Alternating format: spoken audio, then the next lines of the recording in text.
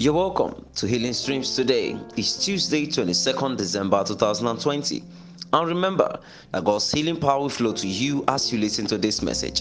Our topic for today is understanding prophetic pools. And our text is taken from 2 Kings 7, 1 and 3. Then Elisha said, Hear ye the word of the Lord. Thus saith the Lord, Tomorrow about this time shall a measure of fine flour be sold for a shekel, and 2 measures of barley for a shekel in the gate of Samaria. And there were 4 leprous men at the entering in of the gate. And they said one to another, Why sit we here until we die? Commentary. The speakings of the Lord activate the stirrings in men. When a prophetic mandate and word is released, it creates in men the desire to be aligned to it. It is important we understand seasons of prophetic pools and connect to it. In 2 Kings 6, the Aramean army besieged Samaria for a long time. Supplies were prevented from coming in and nothing went out, to the point that a great famine arose. People did untold things just to survive. People killed and ate their children, and there was a desperate need for a divine intervention in the land. The word of God came through Prophet Elisha that within 24 hours, the economic fortunes of the nation will change. The economic advisor of the king expressed his unbelief about the prophecy, and he was told that he will see it but will not partake in it.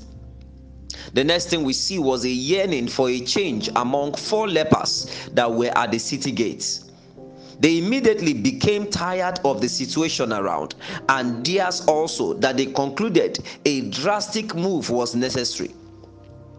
The famine was hard in the city, but the resources meant for the city was trapped with the Syrians outside the city. As lepers, they could not enter the city except with loud announcements. And since the gates were shut, they could only stay where they were and died, or approach the Syrian army for food and either be killed or given food. They had to make a move and choose one of the necessary evils. The bottom line is that they moved, and God used them to bring deliverance to Israel. Immediately Elisha spoke that word. It was looking for willing vessels that were aligned to bring it to pass. They did not hear any voice, neither did they see any vision, dream, or trance, but there was a drive within them that they could not deny.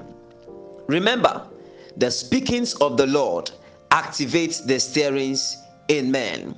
We press on this further tomorrow by the mercies of God. You are blessed.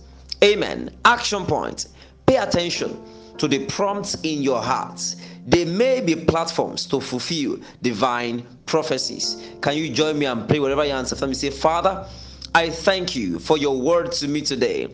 I receive grace to align to your speakings by responding to your stirrings in my spirit, and I declare that you receive the healing power now and grace to live healthy in the name of Jesus. Amen. For further study, please read Nehemiah chapter 1. Yours in his service, Joshua Chukudi Ezekiel. Feel free to share. God bless you.